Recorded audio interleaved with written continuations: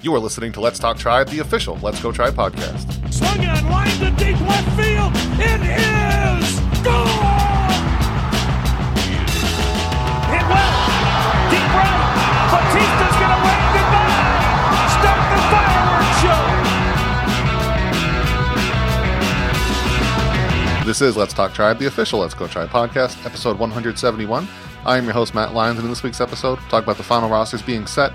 We'll each give one bold prediction for the 2021 season, talk about the White Sox in this season, talk about the Royals coming up, and we had a poll question about which pitcher will have the lowest ERA among the AL Central pitchers. We excluded Shane Bieber for obvious reasons, just to make it fair, but we'll talk about that. And potentially, this is our last episode of Let's Talk Tribe, which we'll talk about what that actually means and what that means going forward. But joining me for all that and more is then Mr. Merritt Rolfing. Merritt, how you doing? That's right, I'm retiring. That's right, everyone. Me, the anchor that holds this whole thing together, is retiring to Boca Raton. It's actually going to be called Let's Go Boca Raton from now on. It's called Let's Go Rat Mouth. It's Rat Mouth Talk or something. That's what Boca Raton is, right? I'm well, though. Thanks for asking. No problem. I think we should just start with that. Your big retirement tour that we're going on. But it's going to be great. The real reason is we figured... So if you're listening to this podcast, if you download it in the morning, I'm assuming right away, I'm sure I scheduled it for like 3 a.m. I know people are waiting until 3 a.m. They just want to listen to our smooth voices guide them into the morning. But if you're listening to this podcast early in the day, you probably haven't seen yet that the website's changing. Let's Go Tribe will no longer be Let's Go Tribe after today. I think they're flipping the switch on SB Nation's side sometime around like 3 p.m. So everybody listening now gets it a little earlier. Which is kind of fun, but I figured we'd let people on the podcast know that a change is coming first if you want to feel special and know that the website's changing. Obviously, since that won't be the name anymore, our very unfortunately perfectly named Let's Talk Tribe, which goes so well with the site name, will no longer work. So we're going to have to think of something with our new site name. I can't quite tell you what it is yet, but you'll see soon if you're listening to the podcast. If you listen late, like after work or whatever, you already know the new site. But yeah, it's an exciting day for us at Let's Go Tribe, or insert new site name that I can't say here, but we're gonna have a new logo, new website, new Twitter, new podcast, all that fun stuff.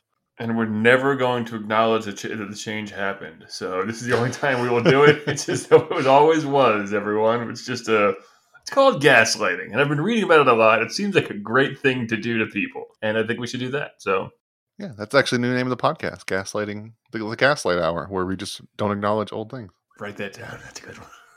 I will say that while we were going back and forth with names, I still love your idea for Height Club. It doesn't work, I don't think, for a baseball puck, but I love the idea of just having a podcast just about tall people, for tall people, because we're both over. I'm 6'8". I don't know. I think you're like over 6'6" or something. I'm 6'4". I wish I was 6'6". You are off the height. Never mind, Merritt. This is bullshit. Wow.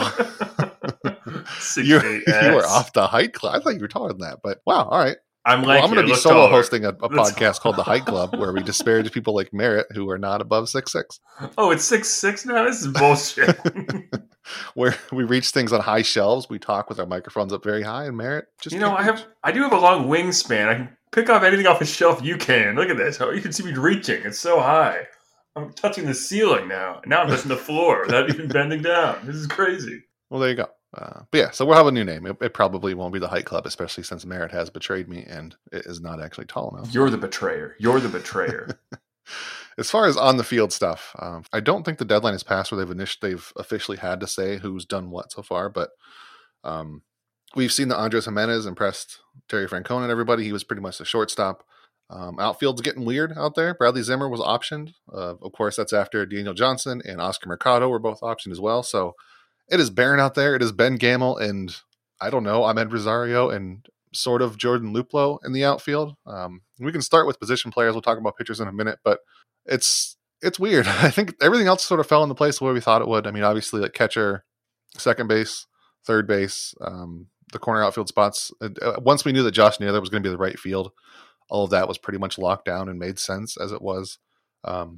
First base was a little weird. I think people got caught up in the quote unquote position battle of spring training and Bobby Bradley and Jake Bauers, but Jake Bauers wasn't going anywhere. If he didn't make the roster, they'd have to DFA him because he's out of options. They just weren't going to do that. So I think it's always been sort of guaranteed he was going to last. So, but he's the first baseman now. Bobby Bradley was optioned as well. So we've kind of have what we're going to be looking at least for opening day. This is not going to be a roster that everyone starts 162 games, but at least for opening day, we sort of have what we'll see in the lineup.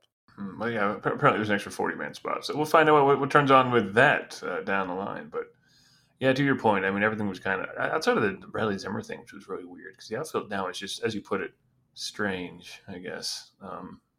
Well, at least center field. I mean, Eddie Rosario in left makes sense, and Josh Naylor, if they're doing that, that makes sense in right field. But nerve-wracking, I guess, is the word I'm looking for. Nerve-wracking and frustrating because now we're going to have a converted shortstop and a right fielder playing center field. So, about like we talked about last week, it's like they just don't care about outfield defense, which again doesn't make any sense why they're ostensibly putting Ben Gamel out there, depending on who starts on opening day.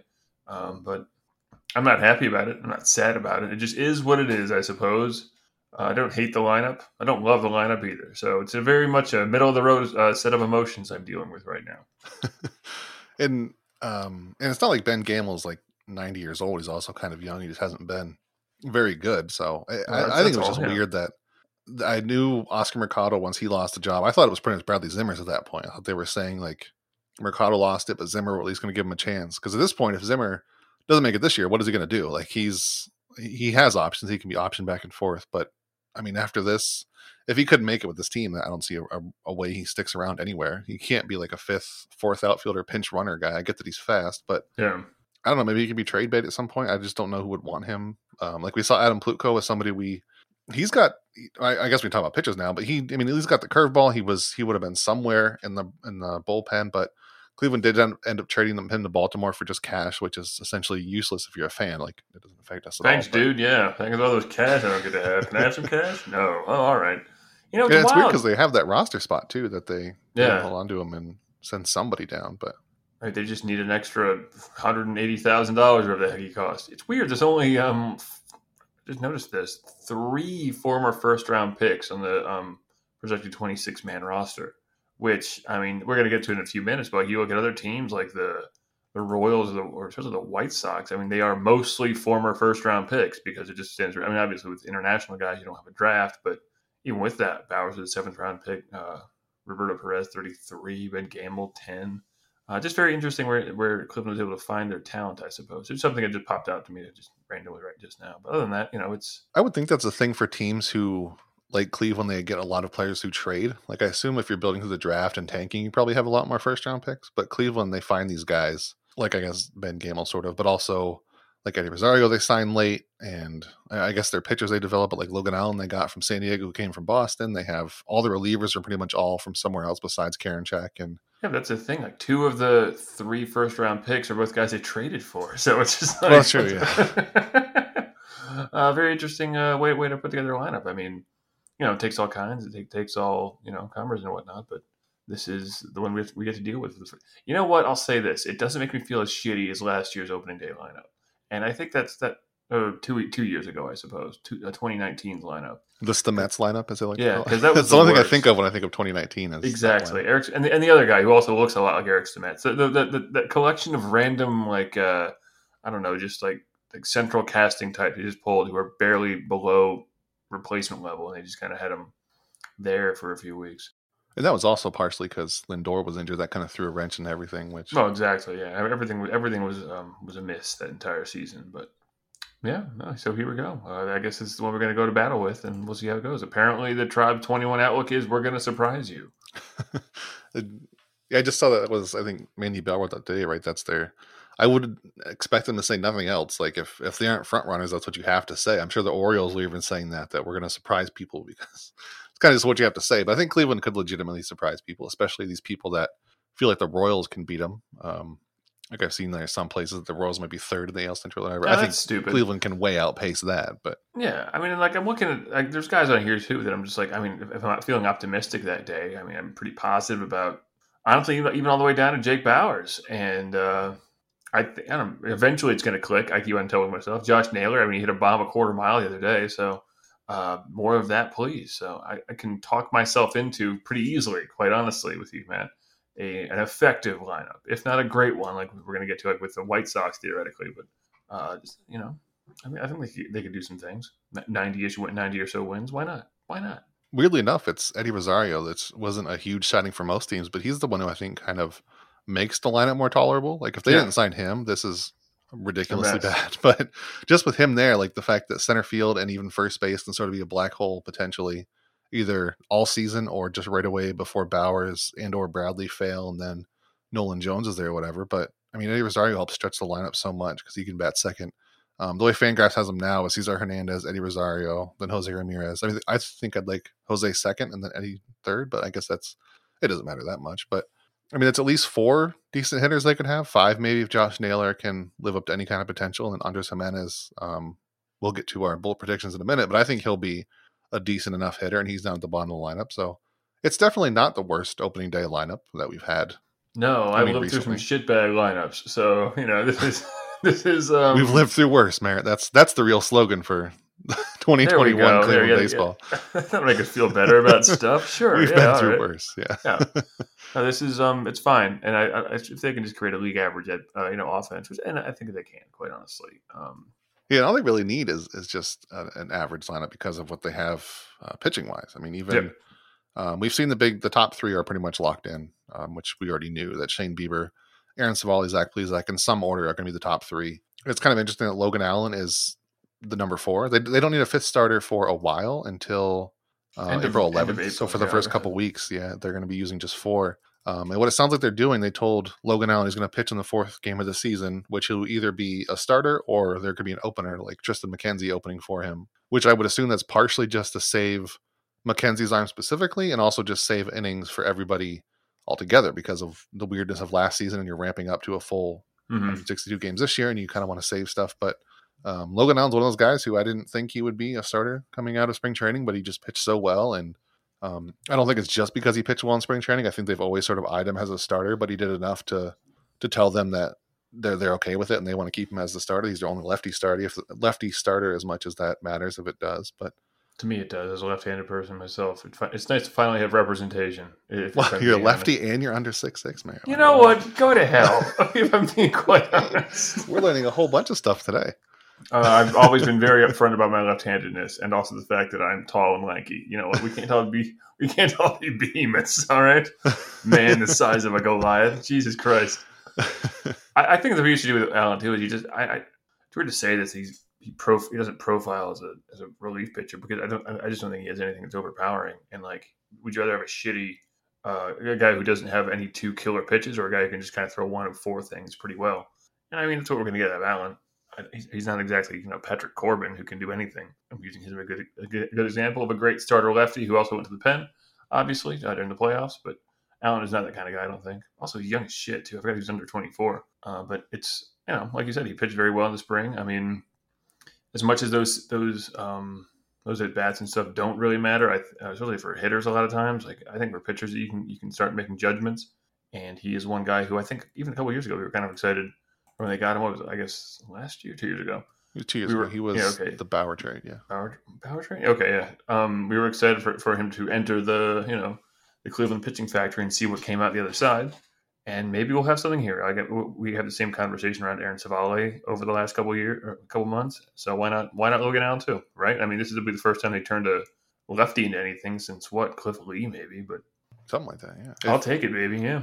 If they do anything with Logan Allen, that would be, I think, probably their biggest turnaround for a player. Just looking at him, like he always walks a ton. He doesn't strike out a lot. Like his strikeout rate has gone down every level of the minors. And last year he was, in 10 innings, but he struck out not even 6 per 9. The year before that, when he was in 27 innings, it was still under 6. So he doesn't strike out a lot of guys. Like you said, he doesn't have overpowering stuff. So if they can turn Logan Allen into like some amazing starter, like more than just. Yeah. I mean, his projections are dog shit, obviously. 5.11 ERA. What is that? 21 games started, 108 innings. So that's 5 innings to start. Like, you read about it everywhere. It's just like eventually it has to run out, and eventually they're going to stop being able to turn guys into something. But like Plesac looks great, and he was a 12th round pick. I mean, Savali looks great. Shane Bieber looks great. Like, he was a 4th round pick. Why not? I don't know. Why not?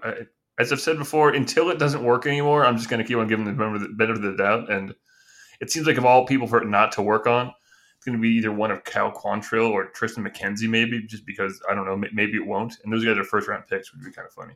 It could, with McKenzie, it feels like it could just be that it just can't because a sheer physicality thing. Yeah, like it doesn't matter how much they Because I mean, they've built him up with the tools and everything. He's got a good changeup. He's got a good fastball. But if he just can't keep the velocity up and he just can't stay healthy, then it doesn't matter what they do for him. But I think Cal Quantrill, especially, he's a guy who I still think he's going to finish with more starts and innings pitched than Logan Allen. I know he's starting in the bullpen, but I still think Cleveland thinks pretty highly of him. Just looking at his stuff and his slider sinker ball combo, I think he can be good, especially with their infield defense they have. If they brought Cesar Hernandez back, they're going to have infinity in middle infield. Yes. Like if he can get ground balls more than he has in the majors so far, I think he can be somebody who sticks around as a starter for Cleveland.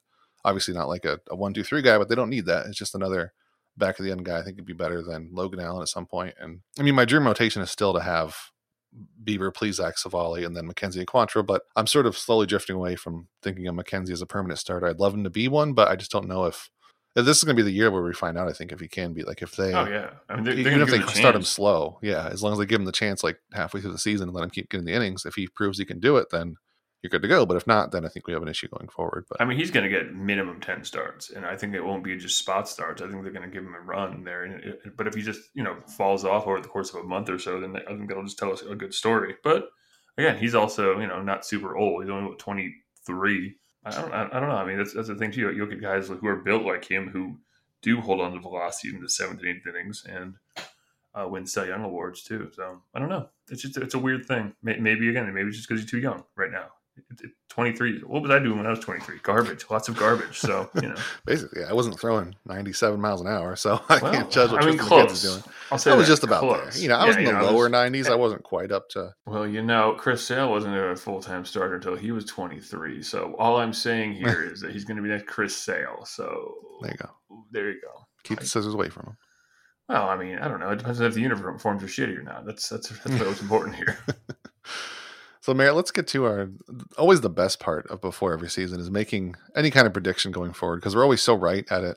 Like today I sent out for everybody on the staff to do their staff predictions for the season. So I figured we can do a shorter version of that, which is jumping over all that boring divisional winners, whatever that stuff is. Just make a bold, weird-ass, wild prediction. It's sort of our meatball-ish for the preview. Just what's your one bold prediction for 2021 Cleveland baseball? Oh, for the baseball team. Oh shit! I thought we were doing something else entirely. Oh man, I was gonna learn how to make French bread. I think Jake Bauers is gonna hit 25 home runs. Oh my god! Is that like every pitch he swings at, he just manages to hit 1,000 feet? I think he's gonna have a good year. I don't know why I think this, but maybe it's because I'm stupid. But again, I don't know. I mean, I'm not gonna sit here and just quit on him. They gave him the job for a reason. Still can't figure that one out yet. But I had a Josh Naylor one too, but I think he's just going to be good. I don't even want to go crazy on that one. I think he's going to be an effective player as well. But I think Jake Bauers will be, bold prediction, positive influence on the offense. Positive. I didn't realize he hit 12 home runs in 2019. He was. I mean, he wasn't a good hitter, but I mean, he did that, and he walked at least double digits. So sure, I could see. I mean, you look at his projections, and there's 100-point difference between their projected average for him and their projected OBP for him.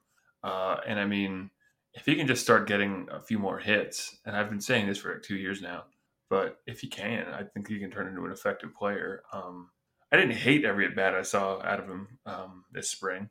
I didn't love every at-bat either. But yeah, there you go, 25 ding-dongs. Man.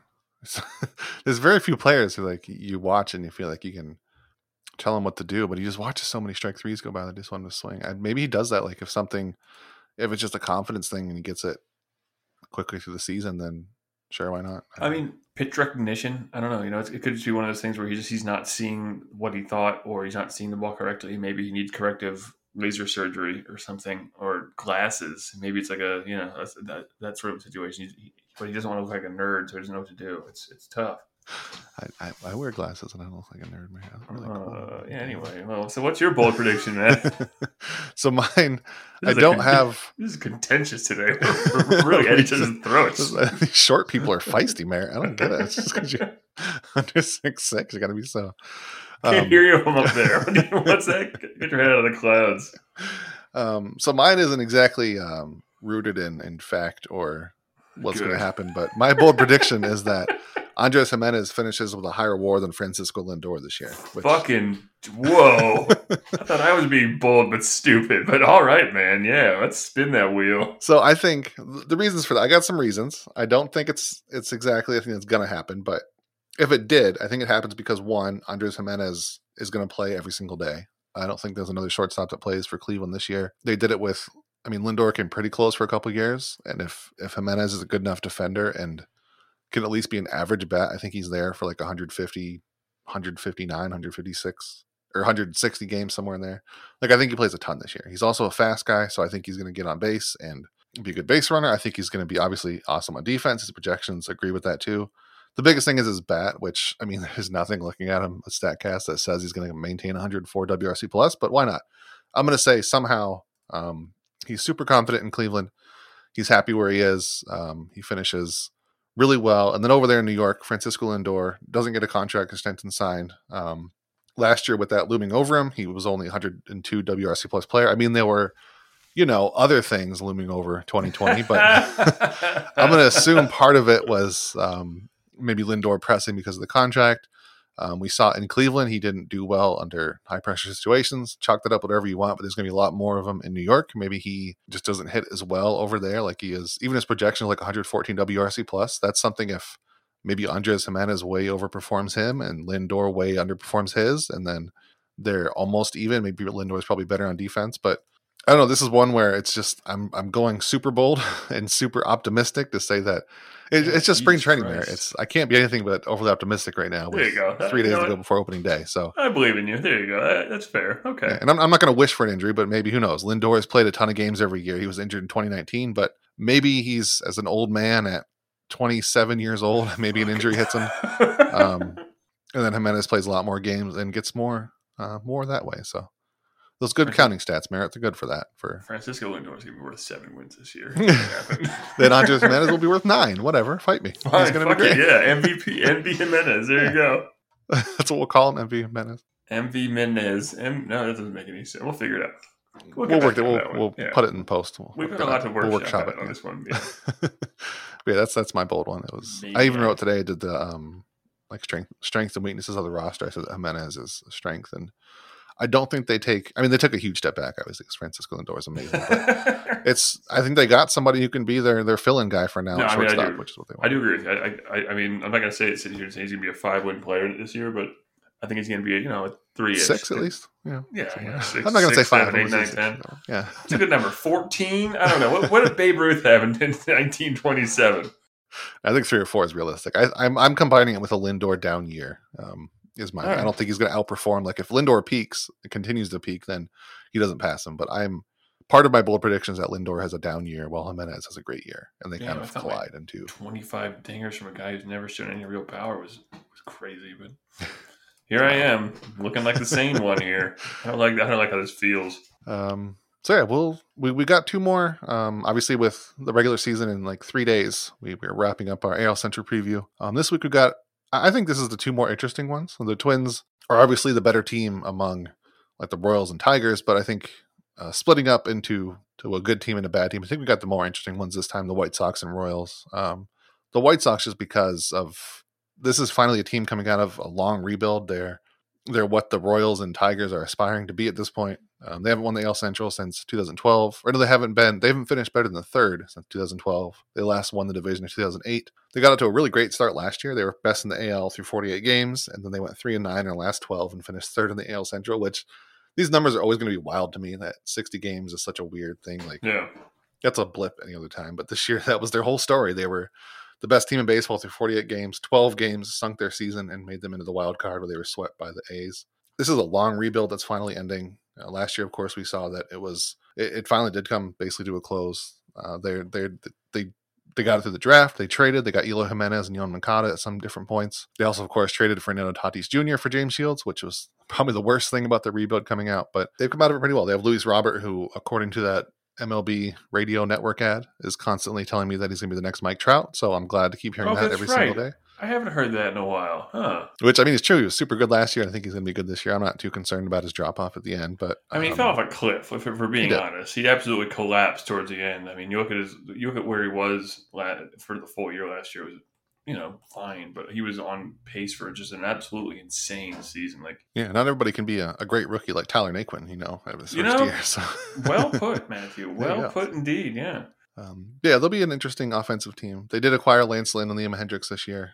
They lost Alex Colomé, which was a weird one, that they lost him and then signed Liam Hendricks. So, yeah, I think they'll be a decent team. They don't have Edwin Encarnacion, but he was bad last year anyway. They lost a handful of relievers. They're mostly the same team they had last year, with obviously Luis Robert hopefully not tanking, but also Eloy Jimenez, who should not be a left fielder probably at this point.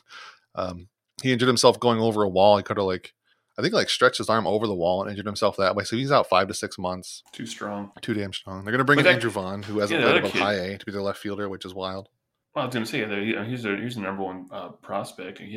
Apparently his bat will play in some way. I guess he, just like Jimenez, he cannot play at the field. Unfortunately, they have this massive backlog of all bat, no glove dudes. But I guess when you have Luis Robert in center field, it doesn't really matter who you put in the corners at this point. Case in point, they're going to try and put Adam Eaton in the other corner. So it's going to be an ugly outfield, but yeah, it's going to be the same as the Twins, right? I think you even said the same thing last year. They have this string, or last week they have a string of guys who can't play defense, but they beat the hell out of the ball in the outfield. And to your point with that outfield, of course, what's his name is also a good outfielder, the right fielder, the villain, Darren Von Max Kepler. Yeah, I'm trying to figure out when the rebuild, just as you mentioned, is like when the rebuild effectively started with this team. Because, like, Jose Abreu, they signed in October 2013, obviously. And then they traded for Moncada in 2016. They signed Louis by 2016, they were already deep into it, right? Like, they were already a terrible team. Yeah, but they were a terrible team in 2013 as well, kind of. Like, they were just kind of shitty for a long time because they're trying to do the stars and scrubs thing. But then they were just very, very bad because, like, Nick Madrigal was a 4th overall pick. They drafted 3rd overall in 2019. That's when they got Andrew Vaughn. They got Zach Collins even with the 10th pick in 2016. So yeah, they were just kind of shitty for a long. They didn't go to the depths. I don't think is what it was. Like the Astros did or something like that. Did they even lose 100 games at any point? I don't remember if they did or not. I don't think so. They're always kind of. I mean, I guess if you're drafting 4th or 3rd overall, you probably did. They did once. So So since 1948, they've lost 100 games twice, it looks like.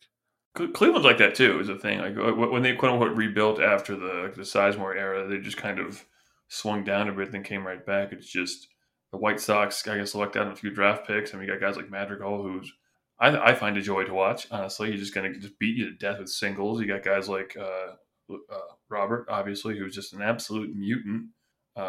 Tim Anderson, we didn't even bring him up. He was a first-round pick back in 2013. There's just so many guys in this, and it's so hard for me to convince myself that they're definitely the front runners in any kind of division because Tim Anderson's so BABIP heavy, and so is like Yohan Moncada and Nick Madrigal as well. But the fact is, like, Nick Madrigal doesn't have any batted ball profile at all. It's everywhere, and Tim Anderson hits the ball very hard on a line all the time. And Yohan Moncada, same thing, and Luis Robert is strong as an ox. So they're going to produce offensively, even losing, what's his name?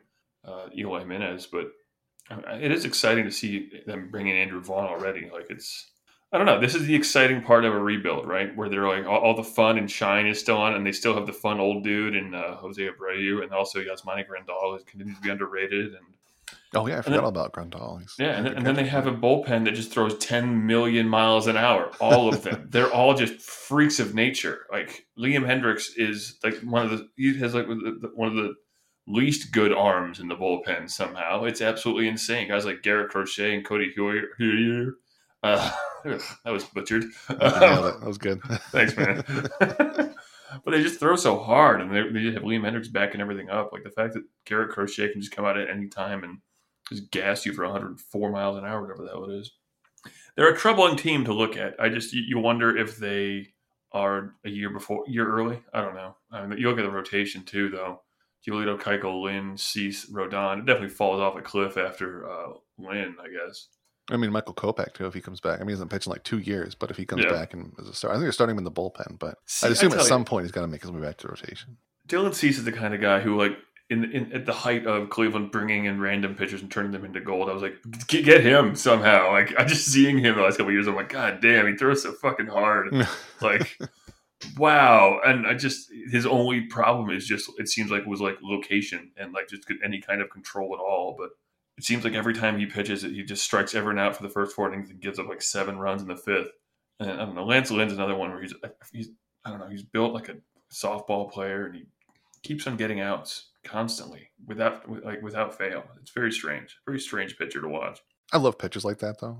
Like him and I guess Bart Colon you can count. Like Mark Burley was another one who's just this big dude. He just looks like he just carries barrels for a life or for a living. Like you can tell he's fit. They're obviously athletes, but they're like just big barrel-chested dudes who just throw the ball and sweat a lot. There's some pictures of Lance Lynn where he is just moist. Just like that guy looks like he is too hot. Again, it was in Texas, so it was 104 degrees on the field. But then like Dallas Keuchel, I've hated ever since he won a Cy Young, just because the damn sinker would always just dot the corner. Just dude.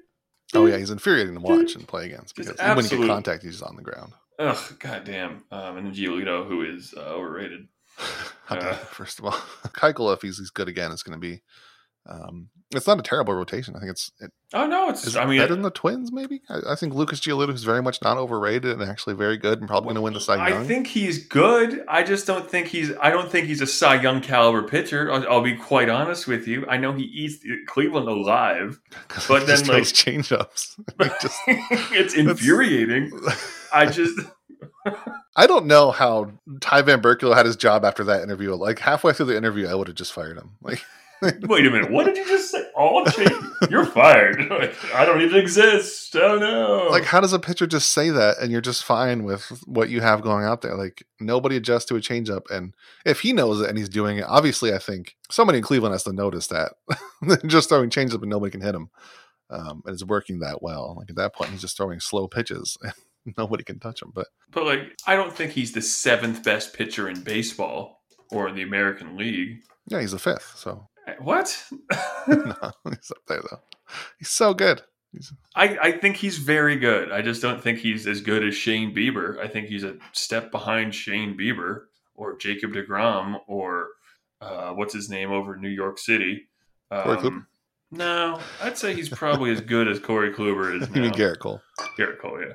I could find you a list of 15 pitchers who I think are better than, which is not to say he's bad. If you're one of the 15 best pitchers in the world, you're a goddamn superstar god. It seems like if I were to extract his starts against Cleveland, his ERA would go up by half a run. Like I swear to God, it would. Probably, but I mean, still got to count it somewhere. I think, right? But well, I mean, I agree with you. I could say the same thing about lots of guys, but like I don't know, like, he was good last year, but not like stupendous. I don't know. I don't think. I think maybe I'm a moron again. Maybe I'm just looking at it through a certain kind of glasses, but like moron glasses. Moron glasses. Moron colored glasses. I got these idiot colored glasses on over here. Zips loves him. I didn't think they were. I mean, they're like 3 ERA. That's a little. Whew, that's the thing. Like Zips is really into him, and like it's the strikeouts, I guess. But like everything, like Steamer, not so much. I have it right here anyway, so I'm just gonna look in the Baseball Prospectus annual. Maybe I wonder if he has the biggest difference between Steamer and Zips. I wonder if it's because Steamer, because the only thing I can see really is that Steamer includes ground balls, and they also think it'll be worse, have worse BABIP luck than Zips thinks. That's really Giolito. Let's see, full season they give him. Let's see, how many wins is what we really care about. You look at PECOTA, right? Yeah, PECOTA. Yeah. Look, can you find grit? Is grit projected, man? Yeah, here it is. 0 grit. Oh, no. They gave him a 3.54 ERA with 2.5 WARP. So, like, right in the middle, then. Yeah, I mean, again, they call him a very good pitcher. Comps are Jose Barrios, Tyler Mahle, and Taijuan Walker. So, I like that one. I like the comp of him being like Jose Barrios, who, again, is a very good pitcher. It's just he was always looked like a guy who was on an ascent, and then he kind of peaked.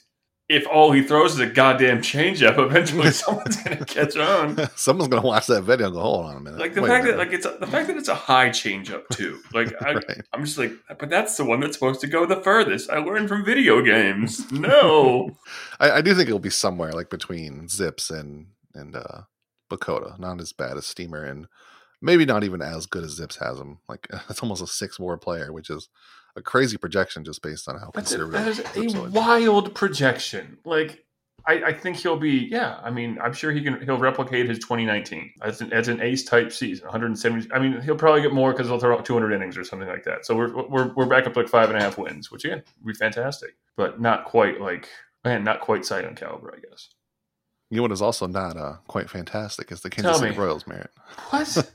is Still? They're not going to be fantastic. They are, like I said, they're not as long, obviously, as the White Sox rebuild is, but I think at first they went down way harder than I think. They just won a championship like 2 years ago, I thought. Well, I mean, 2050, it's time goes fast, but they sort of stretched out a little more than they probably should have in 2016. As a result, they kind of nosedived for like 2 years there, but now they've kind of just they've refused to completely tank, which I think is admirable in a way. I don't know. So we sort of said last week, we started talking about it and we were going to save it, but my general opinion of the Royals is that I'm glad my team doesn't operate like that. I think Cleveland does.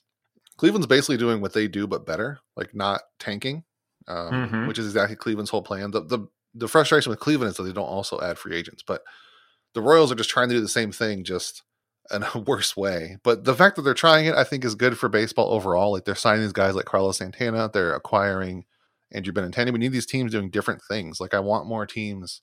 They are what Rob Manfred wants you to believe every team does. Like if they're on an outside chance that they're going to go out and just grab these big free agents and make the last tiny jump to get into the playoffs. But that's not what happens. It's teams are more like Cleveland, where they are a playoff team or pretty close. And what they're going to do is trim down to do the least amount of spend the least amount of money they can to get in the playoffs, which is sort of what the opposite of the Royals are doing, which is kind of, it's admirable in its own weird way. I don't think it's a way to necessarily win. I don't know if this is going to lead into a World Series or even a winning season, but the fact that they went out and got Carlos Santana when they could have just added a bunch of non-roster guys. They could have got this Jake Bauers guy from Cleveland when he gets DFA. They could have just waited for that, but they went out and signed Santana like right away in the offseason when we didn't know what the market was going to be. So they weren't just like waiting to see who was cheaper, which again, maybe it would have been smarter to do that and get a deal on a first baseman instead of Santana, but they just got their guy and they're trying to do their thing. They don't want to completely tank, and getting Andrew Benintendi was also really interesting. It's just because of what they are. I don't know if they did it for the smart reason that maybe he can bounce back and they have him control, or they just saw this guy that was out there and available and they know him. So they wanted him and they wanted to bring him in. It's hard to tell with the Royals what they're actually doing, which is again, kind of fun because every other team operates essentially the same way. Either they're all with the same mindset, just with more or less money at this point, which is kind of boring to watch. But the Royals are their own weird little thing out there. The majority, I think, at this point of baseball teams are owned by private equity guys, it seems like, right? Or that's sort of a person, right? Finance types, right? Who, to your point, want to carve everything down to the rawest efficiencies so they can maximize the return while minimizing the cost, I suppose. Right. That makes sense, right? Well, they're just min-maxing everything, yeah. Right, exactly.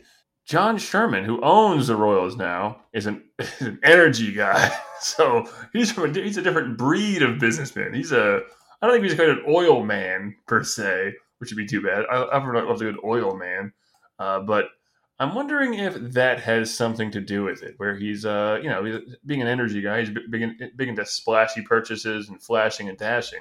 And so that's why he wants to do this. He wants things to happen now. He doesn't want to sit and hope for things in the future. I don't know. He just wants things to go boom for him. Yeah, there we go.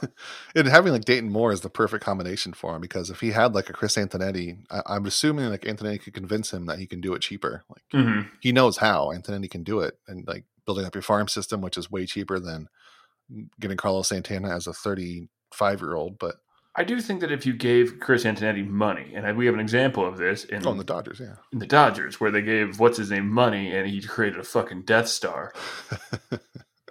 Yeah, because, I mean, everybody likes to say that you just have money and you win, but then there's also the Phillies who have a ton of money and don't win. And exactly. I mean, the Padres to this point, they've spent a bunch of money and they still might not win. It doesn't necessarily mean they're going to be great because they've just been kind of they're still the second best team in their own division, right? So, so because of the aforementioned Death Star, so maybe you've heard of it, the Death Star. Yeah, have you seen it over there? I will be honest with you. I think this Royals team is going to be really irritating all year. They're back to their old ways. You know what I mean? Like, you look at the lineup, and I don't hate it, I guess. Part of it because I think Andrew Benintendi is better than he actually is. I think he made a lot of hay hitting balls off the wall in in Boston. And now that he's hitting in the largest outfield in all of baseball, it's going to be a bit different for him. I imagine Alberto Mondesi to be a better player than he actually has ever demonstrated, just because his physical tools are so cool still, and he's still 25. So, everyone loves Carlos Santana. Salvador Perez is, the oldest 30-year-old on earth. Jorge Soler is strong as shit. Hunter Dozier in a video game once they hit 45 home runs with him in a season. So in my head, he's better than he actually is. But it's all these guys who I'm like, oh yeah, these guys are pretty good. And then I look at their stats, I'm like, these guys aren't very good at all. But they're pesky, I guess. Which anyway, that feels like how the Royals are building their team too. It's like, oh, these guys, they look good. Let's just get them. Fuck them, get them in. You know what? It's to your point earlier, right? It's definitely the build of a team from like 20 years ago, right? This is very much like an early 2000s, 90s. I'll even go so far as to say this is a very 1980s sort of a team where like nothing here tells a story of like looking at anything advanced. Like they like Carlos Santana because, well, look how well he hit against us. Let's get him. Salvador Perez, they love him not because of anything advanced, but because he's the size of a barn, and that's a loyalty thing too. That's another like 80s thing. They're loyal to him. Alex Gordon they kept forever, even though he was just god awful for 6 years. I mean, Whit Merrifield wins batting titles. Andrew Benintendi looks like he should win batting titles, and he's like, oh, we got him from Boston. He's the next Dustin Pedroia. Look at him over there. Mondesi again, fast as hell. Michael A. Taylor has a very baseball name. Yeah, Michael A. Taylor. Yeah, him. Look at him. You know what? He won a championship, and so we need to get that championship mentality. Same thing with Benintendi. And then you look at their rotation, which is just dog shit. And so it's, very much a bunch of sinker ballers. Honestly, I respect this team. I respect this team more than any other team in the entire division, including Cleveland, because they're doing something. What it is bad, but it's neat at least. And you know what it could be? In all honesty, Matt, is a stealth tank. This rotation is really bad. Like, it's the best pitcher might be. I mean, I guess they're hoping that Brady Singer finally turns into something. He was a first-round pick. Mike Minor, they have 2 first-round picks in the starting rotation. Mike Minor is probably going to fall apart again. Brad Keller, I didn't know he's only 25. I swear to God, he's 37 years old. He's been around forever. It just seems like, yeah. The fact that Danny Duffy's 32 blows my mind. I swear he's still 22 years old. So it's a very strange thing for me there. And then you look at the bullpen, and it's like, what? So not good is I think the way it would be described. Like, I think this team could be a lot of fun to watch, and so they'll get butts in seats, and then they'll just lose every single game, like 7-4 or something like that, 5-3, and things like that. It's very much a throwback team, and not in any positive way. But yeah, good for them. I love it. Honestly, it's a very cool little team, and it's cute. They'll get their top prospects, and there's nothing interesting coming down the pike anytime soon. So. Yeah, this is what we get to deal with, and that's why I think this might be a kind of a stealth tank here, and they could pull it off. Quite honestly, this might be finally the year it happens where they trade Whit Merrifield. Although at this point he's 32, so yeah, I'm off that get him to Cleveland train that I was on. Well, guess what? Now is when it's going to happen. Exactly right. It's happening now. He's going to play second base for them next year after they get rid of Cesar Hernandez. It's happening. They're going to trade for Cesar Hernandez because that guy's a pretty good 1980s baseball type. He gets a lot of doubles. Let's get him. He is very much a Royals guy. It's a perfect 1-to-1 trade. Wait, what do you mean expiring contract? Crap. Yeah. Yeah. It's not going to be a good team, but it'll be. I also wouldn't be surprised if they turn out to be like if this somehow fucking works and they're not a terrible team. Like, I don't think they're going to pass Cleveland by any means, but if it's a closer race than what is comfortable and they're extremely annoying all year long, and like Brad Keller is, I mean, he was bad last year, but he was really good last year, and I think it could be better than his projections are this year. So I don't know. There's some stuff there they could do and not be terrible. And even if this is a stealth build, like stealth tank, they still sign Carlos Santana for a bunch of money, and I will always love a team that does that. Oh, 100%. Carlos Santana. No, it's totally cool. Yeah, I mean, baseball needs somebody to pick up these players like him, who are these aging guys who can still be good. And do something for somebody, because he probably necessarily wouldn't start for like a team with World Series aspirations, and most teams that are tanking aren't going to pay him what he's worth. So he's one of those guys these past couple off seasons who've been stuck in the middle. I feel like there weren't as many of them this year. I don't know if there just weren't that many same type of players, or teams are more willing to get these guys. But I think we're kind of coming down the other side of the hill of ruthless efficiency. Like, there is some teams that are starting to realize a little bit like it's all right to overspend a tiny bit. Like, maybe you can get a good guy once in a while, if you have to overpay for him a little bit. But it just feels like there were less guys caught in the middle this year, which I think is good. And Santana was one of those guys where, like 2 years ago, he probably still wouldn't be signed because he'd want $8 million a year and he wouldn't get it. And then we'd just be sitting and waiting. But thanks to the Royals, he got the contract this year, and they're still not going to be good, which is good for me as a fan of Cleveland and watching the Royals, because when they were good, they were the most annoying team by far. Just because of all their, once again, yeah, their slappy hits, their bullpen. It was a miserable experience to watch, but I'm glad they exist, is basically the gist of it. I don't want them to be my team. I'm glad. I always feel the need to caveat when I'm complimenting the Royals that it's not like a slight against Cleveland, that I wish Cleveland was doing this and signing these guys who probably aren't good and giving a bunch of money. I'm glad a team is doing it. I'm glad Cleveland is smarter about how they avoid tanking. I just wish Cleveland would do the next step, which is to pay money to somebody who is better, like George Springer or something. But in lieu of that, I'm glad the Royals are existing and doing this weird shit that they're doing. So they had a .433 winning percentage last year, which is 70 wins. And in my head, I was like, these guys probably top out about 75 wins. Because have they done anything to get better than last year? I don't think so, really. Their bullpen's gotten a little bit older, I guess. They don't have any. Goddamn. But again, got to respect them. And to your point about Carlos Santana, too, it's like my dad always complains about. Well, he doesn't complain about the DH. He doesn't mind the DH. But he's like, when the DH came in, it was a chance for older dudes who everyone loved to continue to play without playing the position. Then we started getting young DHs, and now we don't have a place for these guys like Carlos Santana quite so much anymore. So they'll just like go overseas or whatever and play there, which sucks. But yeah, like you said, Carlos Santana's there now, and I mean, will he continue to beat the hell? It's one of those things where, was he hitting well at Kauffman Stadium because he liked hitting at Kauffman Stadium, or was it because he's facing the Royals? It's one of those situations, and it's hard to tell, quite honestly. We'll really find out this year when he's facing Shane Bieber in Kauffman Stadium. So yeah, some of the pitchers that we'll be facing is some from our poll today, because on every Monday we ask everybody on Twitter. Sort of just try to get like similar-ish answers. I struggled to find a pitcher because I didn't want to do more than one on a team. The question was, which of these AL Central pitchers will have the lowest ERA? I did Zach Plesac, Lucas Giolito, Kenta Maeda, and Matthew Boyd with a question mark, because I don't know, what Tigers pitcher do you put in that group? What Royals pitcher do you put in that group? There really isn't one. We omitted Shane Bieber because I think he'd win by a mile, because one, we're a Cleveland slate, and two, I think he's the best pitcher by a mile. But I think this is a decent group, the Plesac, Giolito, and Maeda at least, and then your chaos vote for Matthew Boyd. Might be the only one. Yeah, Lucas Giolito won with 38% of the vote. Kenta Maeda was second with 34%, and Zach Plesac was third with 25%. That might be a perception thing because Giolito and Maeda are their staff aces, and Plesac is just the second or third guy. But I could see Plesac maybe beating out one of them. I don't think this order is bad or wrong necessarily, because I think Giolito and Maeda are really good. But I could see Plesac beating out Maeda, or if Giolito is on the lower end of his projection spectrum, maybe Plesac's better than all these guys, but I think he's going to be better than Matthew Boyd, at least. I would hope. I mean, so like I was looking at, I hate to circle back about my comments earlier with Lucas Giolito, but in 2019, him and Shane Bieber were like a coin flip of a pitcher, like either or, right? And Shane Bieber just made a jump. And I haven't read anything anywhere saying Giolito has made a similar adjustment or leap in his own repertoire as far as adding pitches and things like that. So. No, his big change was before 2019 when he did the arm angle change. So I think his big shift is already done. I don't imagine he makes a huge jump. Exactly. Which, I mean, again, he's still going to be a 5.5 win pitcher.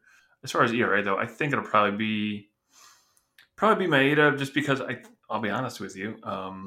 The defense, I think, on the Twins is better, just in terms of infield defense specifically. Oh, yeah, that's a good point. Anderson, Yohan Moncada. Who's our third baseman now? Oh, Yohan Moncada's trying to think Madrigal. I don't know. I think defensively that he'll benefit some. Plus, he plays in a bigger park. Like ERA is such a thing that's impacted. Matt, of course, asked a silly question because he involved he used a broken old stat. We don't care about anymore. His stats nerds, everyone. Should have done wins and grit. He should have done wins and GRIT, small I. X grit. And that's the thing about Maeda, though, is he had quite an outlier year last year. I mean, his ERA was fully a run lower than his career average. He never had an ERA lower than 3.48 prior to that, and that was in 2016 when he was 28 years old. It's hard to lean away from him just because of his track record, but at the same time, Giolito is probably. I mean, you can lock him in for like a 3.40 ERA probably. It's with Maeda. He hasn't pitched. He's pitched more than 153 innings once, and that was, again, back in 2016. Since then, he's been a 150-inning guy. I don't know. It's a hard question to answer because is he going to be in 2019? Maeda, or he's going to be 2020 Maeda because he was sprinting last year and he was marathoning in 2019. So I'd probably end up actually having to go Giolito unless Plesac wasn't a ruse. Because didn't he have like a 2.34 ERA last year? Oh, he was super good last year. I don't think he's going to be that good again. I don't pretty good, either, but he was ridiculously good last year. And he just... I know he's adding stuff, and I know that his curveball tunnels with his fastball a little bit better now. And but he walked 6 guys all of last year in 55 innings. I don't think that happens again. No, I agree. That's a sub 1 per 9. So I think it'll be good. And the tunneling, I think, is super important for him. And I think if anybody can make the stretch from 55 innings to closer to 200, it's him, just because of how athletic he is. And bloodlines. And I didn't realize he hasn't. I don't know. He's never pitched like that many innings in the minors. He's jumped between levels. I'm trying to add him real quick in my head. I guess the highest is like 140 in 2018 between high A and double A. So he's never pitched 144.2. Yeah, exactly. Yeah, like a massive number of innings. Because even in 2019, he came up kind of late and he was 115. So. He's so athletic anyway. I'm not really concerned about it. I just don't know if he'll make 200. But I didn't know we went to college. I'm assuming we went to Vanderbilt because all pitchers go to Vanderbilt these days. Especially if you're the son of or related to a major leaguer. You go. That's exactly what I was thinking. Thank you. If you're Jack Leiter and you go to. Again, we're looking at a guy who threw 115 in 2019, 3.81 ERA. It was definitely. Deflated, I guess, by a lot of luck. But his strikeout rate jumping like it did, I have no reason I think it won't hold, right? I mean, strikeout rates going up anyway, and I don't know. I think he can still keep his ERA around what his career average is right now is 3.32. I think that's a very realistic number. Just really, if you look at his fielding independent pitching from last year as well, which was 3.39, which is again more than a run higher than his ERA. But I guess the answer would probably have to be Giolito. But I don't think it's going to be. So, take that, everyone. There you go. Why do I say that? No good reason. I'm here to give you bad answers. Matthew Boyd, a question mark. All right, Merritt. That's going to do it for us this week. If you haven't already, subscribe to us on Spotify, Apple Podcasts. Even when we get the new name change, it's still the same feed. I'm just changing the name and the pictures over. But this is our last episode of Let's Talk Tribe. I think I'm going to keep the numbering. We've earned that, Merritt. We don't need to drop. We're still 172 of whatever we're going to be in the next week. So follow us on Twitter at Let's Go Tribe. Well, yeah, but by the time you listen to this, you can still follow us on Let's Go Tribe. It'll be different tonight when you listen to this. But follow me, Matt RLY. Follow Merritt at Merrill Lunch, like Merrill Lynch with lunch. And for now, find us at letsgotribe.com. But after that, we will just keep covering baseball at the corner of Carnegie and Ontario. So, Merritt, see you next week. I'll be there.